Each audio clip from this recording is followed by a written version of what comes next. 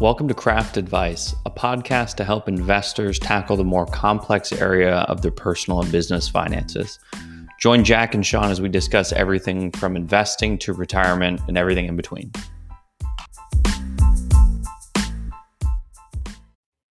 Guess who's back? Back. Hunter Biden. You think, I swear to God, I guarantee there's somebody in the White House that works there. You know, the guy that actually probably doesn't care much one way or the other. He's just like really good at his job. He's doing his job. And every day he shows up and he's just like, fuck, I just hope there's not another Hunter email, like a Hunter pic, like a dick pic. And it's just like him calculating his crack with prostitutes. And he's like, oh, shit. Damn it, Hunter. You never know what he's going to do. That man. It is really wild. That man is a character.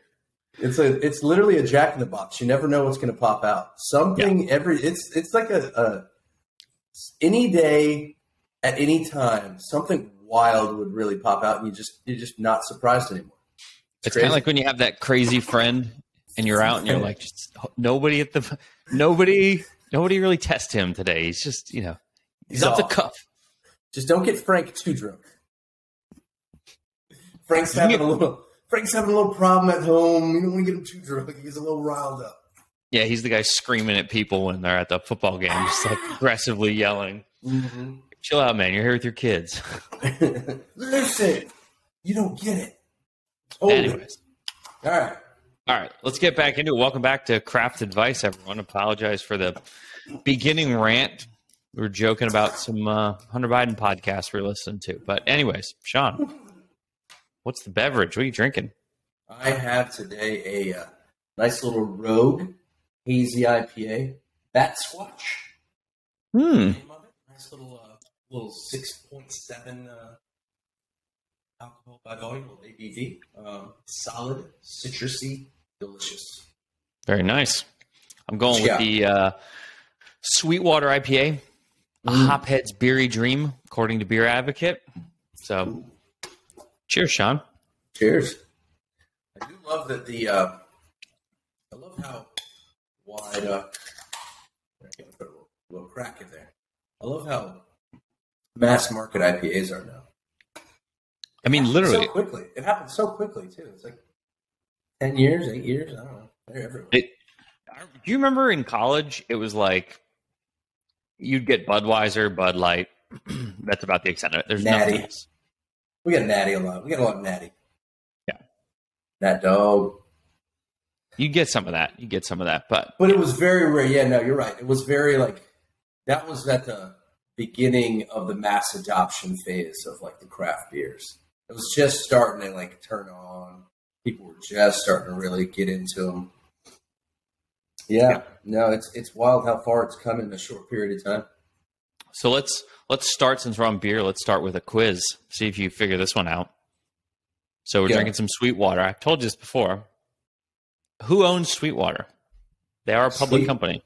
Sweetwater Brewing. Who owns them? Anheuser-Busch. Wrong. You're not going to probably get this one. Is it this? It's not the same company that owns Heineken, is it? It is not. Nope. Okay. It is a very one-off Constellation? company. It's not Constellation. Nope. 0 for 3, Sean. Damn it. All right. Well, answer the question. Tilray, the medical marijuana and cannabis company. Yeah. I forgot about that. I honestly remember listening to Tilray's CEO give an interview on CNBC when they purchased this. It's all coming back to me now. It's all coming back to me. I mean, they have their what is it, Sweetwater 420 that technically does smell like weed, and I bet that's the entire reason they bought it was, it smells like it. Yeah, sure. This is a good idea. But no, Tilray, I remember they were interviewing him because obviously it was a big deal when it happened, and they were just getting smoked, and nobody in Washington was even coming close to being like, yeah, we're going to legalize marijuana. And the guy's like, basically, we need to do this to keep afloat, because if not, we're going to go out of business. Dude, this stock went from $23 to $220 in 3 months, and then has just flatlined. I'll give you an even worse statistic. When it first came out, and everybody remember in the 2018 like medical marijuana boom. Everybody, like every company that came out that touched pot exploded. And I remember this is what this should have been a signal, but I was at for those who don't know out there, my wife and I, we own some bridal stores in the North Florida area, but we were at an event and we were talking to a designer, and this designer's, not the highest IQ guy, but super friendly, really nice person. And I'm listening to him talk to me about, he knows I'm in finance, I'm an advisor, and he's like, oh man, I just feel like all I have to do is just buy pot stocks. And it's just like, it's just set it and forget it. It's like I'm making money hand over fist. And that might have been close to the top of it, because I remember it was in October. Oh, geez, it really was at the peak. I'm pulling up the historic chart right now. He was dying in front of you. He literally died in front of my eyes. It was at the very peak of their existence, October of 2018. And since then, that gentleman has lost, unless he sold, which I hope he did. I haven't asked him. But he would hypothetically be down 98%. Oh, God. Yeah. Well, I mean, hey, that's a lot. We're going to talk a lot about that today, the high beta stuff, the high fly companies. But do you know what the precursor to the 2018 weed bubble was? I'm going to throw an old school one back at you. Ooh. How about the 2013 3D printing bubble? You remember that bad boy? I do. Yeah. It's like someone made the first 3D printer, and everybody was like, "Oh my god, the stocks are going up 10,000%." Yep. And not realizing it was going to take another 15 years to get the actual technology in place. Yeah, I think if I had this right, 3D Systems started like it had like a 2% return the first quarter of 2012, and then it went up like 900%. Mm-hmm, so there's bubbles all the time. They come, they go. They come, they go. So, anyways, but let's get into today, Sean. I know you wanted to start, and we're going to do a pretty good topic into inflation today. So I know there's a print coming tomorrow. We're going to try to drop this so it's releasing as the print's coming out. But I think we're going to try to make some bets. I know if we went back to Consumer Price Index, just going back to 2021, I mean, March of 2021, it was at 2%. March of 2022, it's at 8.5. It dipped to 8.26 in April and then spiked back up to 8.58. So, Sean, we're trying to figure out, what do we think it's going to go? Are we getting a 9 handle? I think we get a 9 handle. Yeah, I think we get a 9+ handle. The level. So, I mean, everybody has to remember that within CPI, the gross CPI data includes gas and all the stuff that it can absolutely be very volatile in short periods of time. More so than, say, car or, just any kind of durable good like washing machines and, refrigerators and couches. Those things don't move in price as wildly as gas can. But so when you keep in mind that those are obviously a big component of it, and during the month of June, I mean, gas got over $5 a gallon nationally and has only recently started coming down in July. I think it's a pretty sure bet that we're going to be over 9.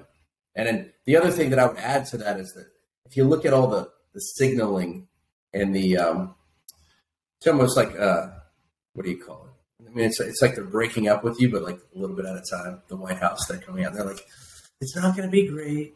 I don't know. It's going to be a little choppy, noisy. They keep throwing out these like phrases to let you know that it's going to suck. It's like, oh, inflation is going to be really noisy. You mean it's going to be really fucking high and it's going to suck. You guys are going to try to spin it in some like weird way. Oh, inflation's really good for you because, it means the economy's doing so well and everybody's making more money and spending it. I think it's going to be the 9.2 area. A lot of it's going to be, that's my number, 9.2. And I think a lot of that's going to be driven by energy, which has come down. So I think we're going to see a better July number. But at the end of the day, the core, which is where they put more focus on because of, for those out there who aren't aware, core CPI or core inflation excludes food and fuel, which for the average person, they don't care because at the end of the day, we all eat food and we all use fuel. So stripping those out is kind of nonsensical because we all use it. But it allows them to see, it's kind of the price data that doesn't move as rapidly. Again, back to the, how maybe housing data or maybe, furniture or clothing, kind of apparel, but whatever. The point is that things that don't move so wildly in price action. Yep. Yeah, I guess to put this another way, and I'm going to maybe just start playing the contrarian because I feel like everyone's in the same camp. Yeah, everyone was in the high beta stocks are going to go crazy, and I was getting a little iffy last year, and I think this year I'm starting to get to the point where it's like, okay, things are getting so cheap, and everything's being priced like it's going out of business. I'm wondering, this is one of those. There's a random discussion of like bad news could be good news. Yeah, you need terrible news to be terrible, but bad news could be good. So even if inflation ticked up slightly from where we're at, or we're starting to hit a top. So we went from 8.54 down to 8.2, back to 8.5. Maybe we'll duck down again and do another 8.2, 8.3. Mm-hmm.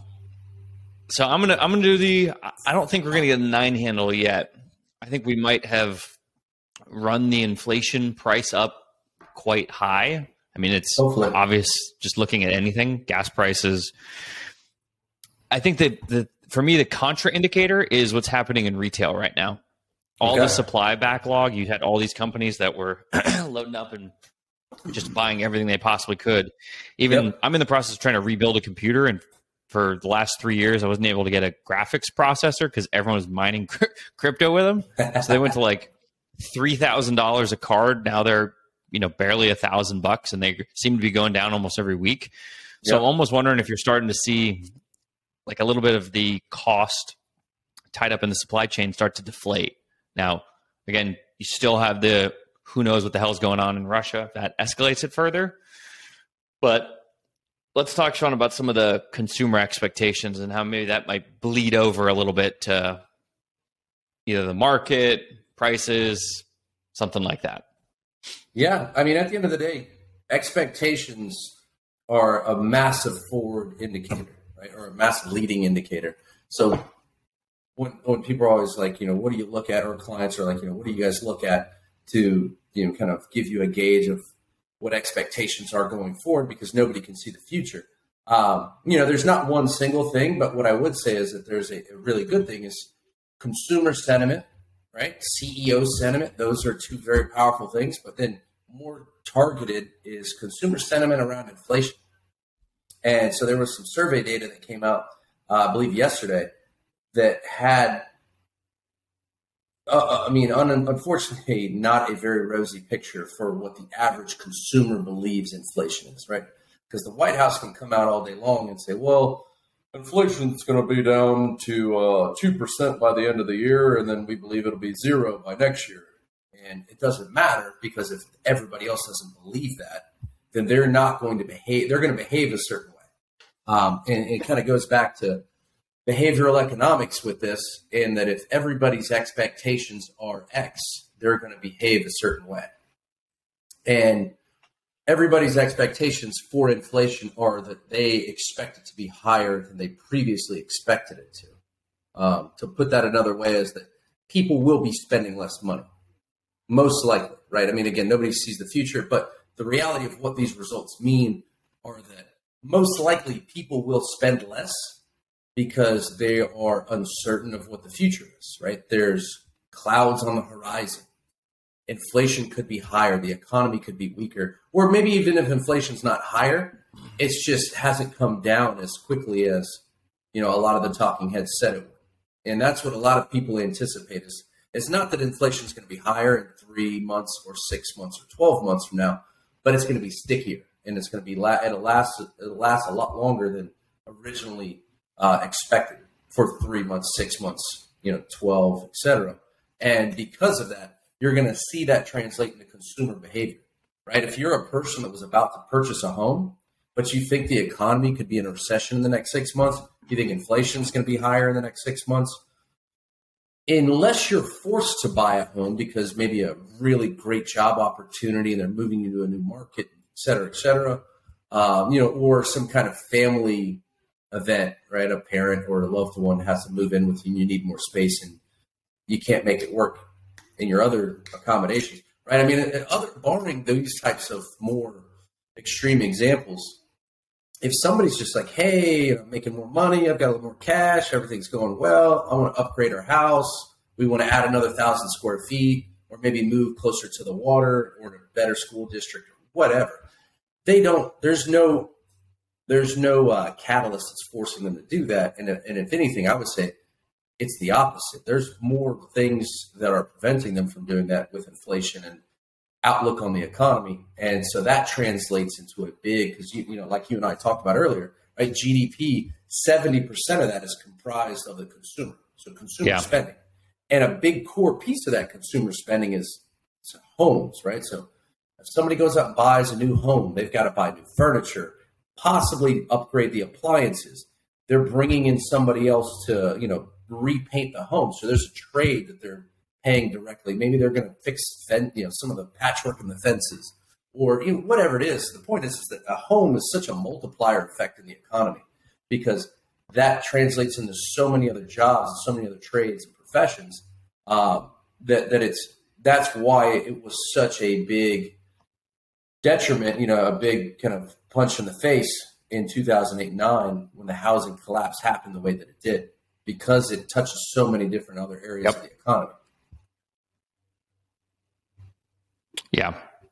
And I think I wouldn't, we've been kind of tossing this back and forth, but I wouldn't get overly worried, especially if you have a longer time horizon, because most people are investing for decades. Even if you're retired, you still have to invest for decades because, well, sure, investing for a year or two, you should still be in the market. But at the end of the day, something that's always crucial is a lot of these economic components lag what's actually happening in the market. And a good chart Sean and I were kicking around is in 2008, when we really had a large financial crash, market bottomed in March of 2009, but it started to fall back in 2007. So from 2007 all through 2008, the market fell. Now, something to note is, even looking at the S&P 500 may not be the ideal thing for investors. So if you were looking at, okay, I invest everything on March of 2009, hey, I bought the low. Well, some of the technology companies, so Amazon actually bottomed, and most tech stocks bottomed in November of 2008. So you actually had almost 6 months of returns where once this S&P bottomed, which is March of 2009, Netflix was already up 100% from its bottom. Amazon was up over 70.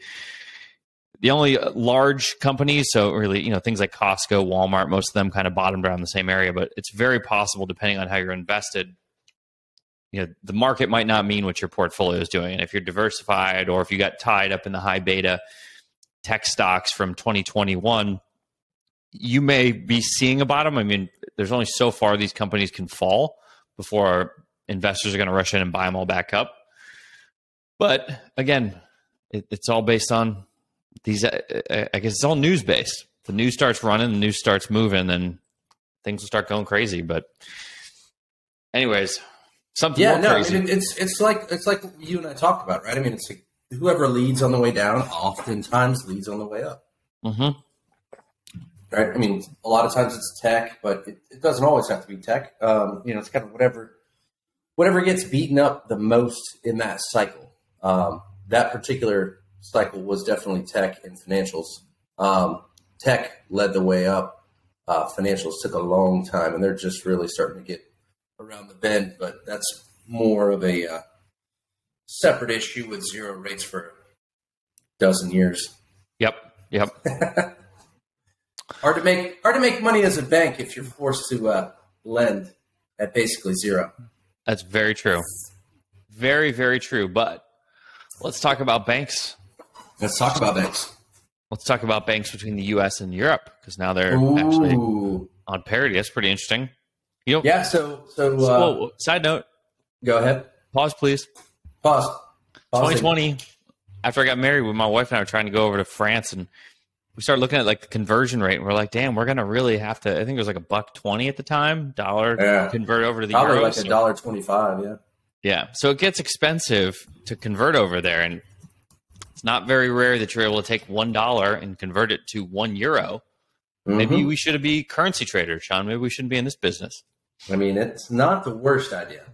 But what I would add is that we haven't been on parity for the euro in, I believe it's a little over 20 years. I'll tell you exactly in a second here. This is a pretty incredible thing that's happened that nobody's realizing. And the irony of all this, the sad irony of all this is that a lot of it's due to Europe's, hawkish position towards Russia and basically what's going on with the Russia-Ukraine stuff has created a massive energy crisis and has weakened their economy to the point where basically, currency guys are dumping euros. They're just dumping euros in droves.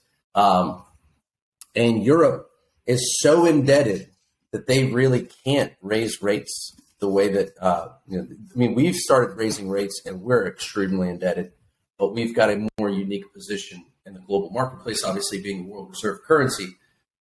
The euro is in a position where if they do that, they would have a much more detrimental impact on their economy. And so their hands are tied. And so they just have to slowly watch the euro sink unless they want to raise rates, which they won't do. So they're in a rock and a hard place. And unfortunately, I'm not sure what's gonna cause the euro to bottom. I don't know. But what I could see is that because there's been everybody's always been talking about, especially in the crypto community, that Bitcoin is eventually going to be the king currency in the globe. It's going to take over the dollar. It's going to take over everything. That may happen at some point. I don't know. But what I would say is that it's far more likely that it takes over the euro. Or the euro possibly disbands, and then that currency block goes away, and then you have countries that basically peel off and start adopting Bitcoin as a standard. It's working for El Salvador.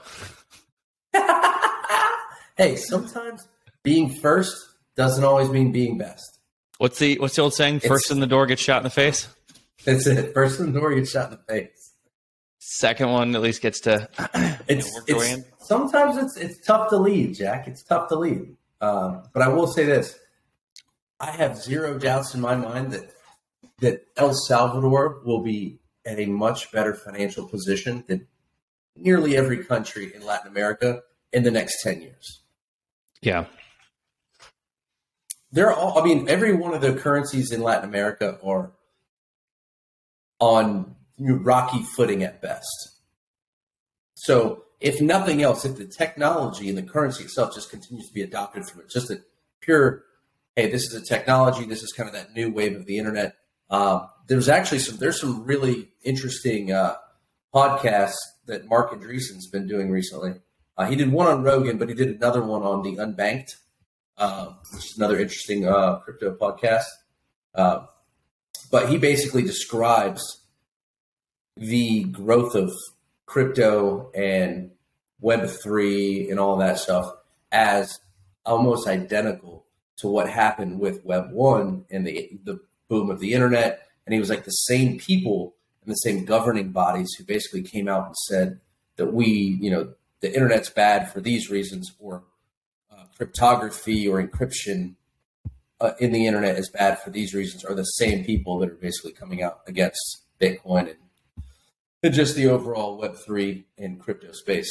Yeah. So I think it's pretty interesting. But yeah, the euro is on parity. So interesting. If you compare the exchange rate, euro to US dollar, and then you kind of overlay it with just the stocks 50, which is basically the S&P 500 of Europe, it's almost like a mirror image. So their stock market, as it's just been slowly imploding over time, pretty much, it's been a dead place to invest. Here's a good one, Sean. Since 2002, what's the total return in the stocks 50? All right, so guys, that means that we have to take into consideration dividend reinvestment. So total return since '02, last 10 years, stocks 50. I'll give it to you. No. With dividend, obviously total return. I mean, I'm going to say an even 7%. So it's actually with dividends, because most of the stuff over there is kind of banks. It's like 150, reasonable. Okay. But if you did not reinvest, it's a 30% return over almost 20 years. So it's like almost a money market return over that time period. So it's been pretty good. It's really, really shitty. I hate investing in Europe. I think it's terrible. I don't think it's going to change anytime soon either, especially now that the euro is going to parity. These guys are in trouble. I love how it's hilarious for the last 20 years. This is kind of sidebar, but it still has to do with Europe and how they run their, conglomerate. They've said for the last 20 years that nuclear is not green energy and it's bad and all these things. And then out of nowhere, they're like, well, we need energy really bad. Never mind. Nuclear is green. It's green. We changed our mind. The science has changed. There's been a new discovery. We will take whatever we can. They're going to be. So I was listening to this podcast talking about they're going to be burning the type of coal that they produce over there. Or I guess the one that's most prevalent, most economical. They were saying is actually more dirty than regular coal. And they're saying it's lighter. Or maybe it's dirtier because it requires more of it to get the same type of energy output. But it's it's less dense. It's more similar to wood almost. But yeah, they're basically have come full circle to where they went from dirty energy to attempts at clean energy to ignoring certain types of clean energy, forcing themselves to be reliant on one country who they then, get in a dispute with. And now they're cut off and they're forced back into dirty energy and even dirtier energy. Yeah. The irony of it all. It's pretty good. Very strange. Very strange. Well, either way, folks, what we're saying is that inflation is likely to be higher. But at the end of the day, focus on the long term. Always know why you're invested, what your objectives are, etc. At the end of the day, a lot of the scarier parts of the market will likely lead us out first. And when it's all said and done, this is a great time if you're in a comfortable position, you've got a little bit of cash, or you're in a job where you don't have to be so overly concerned with what the economy looks like tomorrow. You've got some stability, and you've got some cushion in your budget. Maybe increase those contributions to your 401k, making sure you're saving a little bit more, making sure you're investing a little bit more because the market's down pretty significantly. All right, what's next, Jack? What do you got? I don't know. I think the only other thing I'm interested in is just what happens with Elon and Twitter. I was listening to someone this morning kind of bat this around CNBC, and the discussion was, I've never heard a case where someone's been forced to buy something. It's just, I don't know. It seems very strange. No, it's, I think it's incredibly strange, but the best. What do you think? I was going to say the best piece on it that I've seen has just been a meme.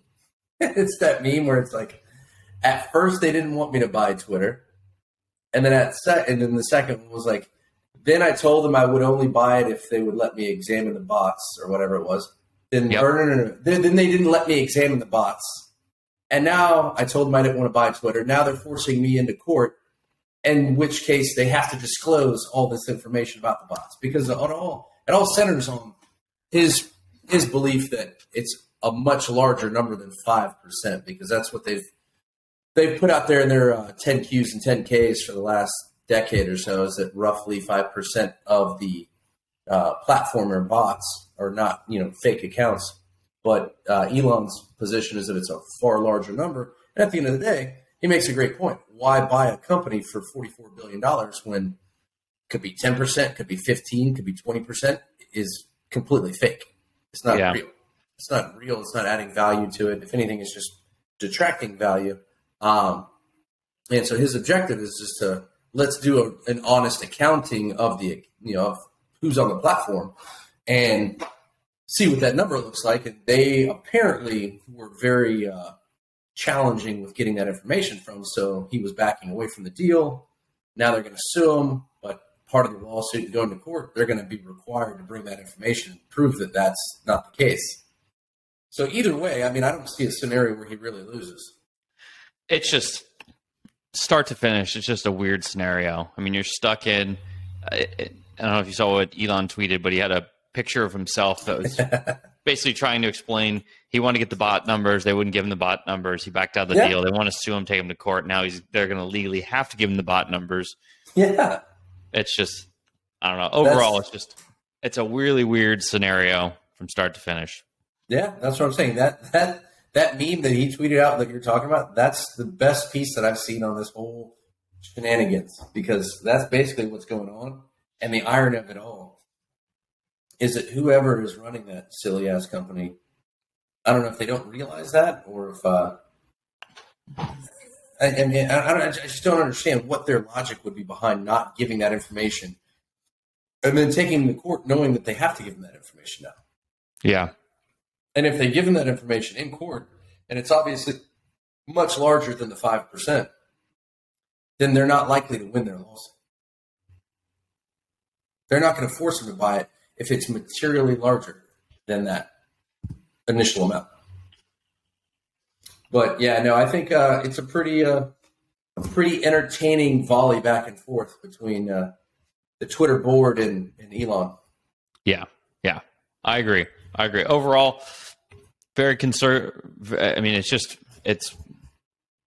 this is what I guess we're stuck with. There's nothing else on TV. Politics are a disaster. All right, put your tinfoil hat on for 1 second here. All right, secure. I get 20 seconds of tinfoil. Okay. And my belief is that there are government agencies and entities that have large bot farms on the platform.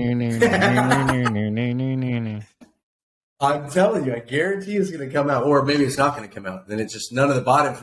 It's literally going to be like the bot information is all like subpoenaed, but it never comes out. It's like the how do you say her name? Giselle. Yep. Giselle Maxwell, whatever. Oh, Ghislaine or whatever the hell it is. Ghislaine, that's what I'm trying to say. Ghislaine. The pedo list. It's like the pedo list. It'll never come out. It's never going to happen. I think that's more likely to happen, is that the bot data actually never comes to light than anything else. Similar to Ghislaine Maxwell's pedo list. Yeah. That's never coming to light either. So what you're saying is someone involved in this Elon Twitter thing is going to get Epsteined. Yeah. Somebody's going to accidentally fall down a flight of stairs or potentially commit suicide because they were really sad with their lovely, wealthy, affluent, powerful life.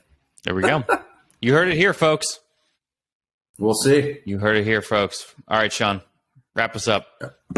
All right, everybody. We've got some big numbers coming out tomorrow. Inflation, I think it's going to be +9. Jack thinks it's going to be less than. We'll see. But obviously, those are very important pieces of data to keep in mind when you're looking at long-term where the market's going. But when it's all said and done, focus on what your situation is, what's important to you, why you're investing.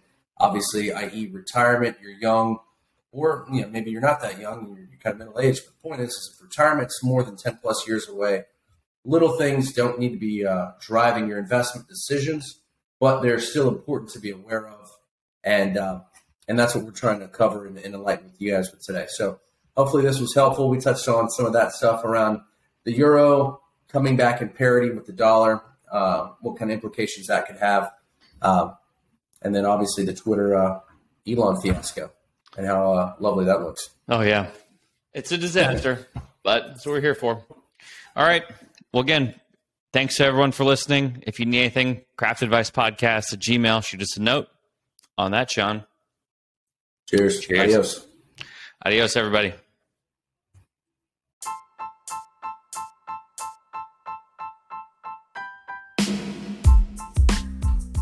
Jack and Sean work for Senj Advisory Group, a registered investment advisory firm. All discussions between Jack and Sean or any podcast guests are solely their own opinions and do not reflect the opinions of Senj Advisory Group. This podcast is for informational purposes only and should not be relied upon for investment decisions. Clients of Senj Advisory Group may maintain positions in securities discussed in this podcast.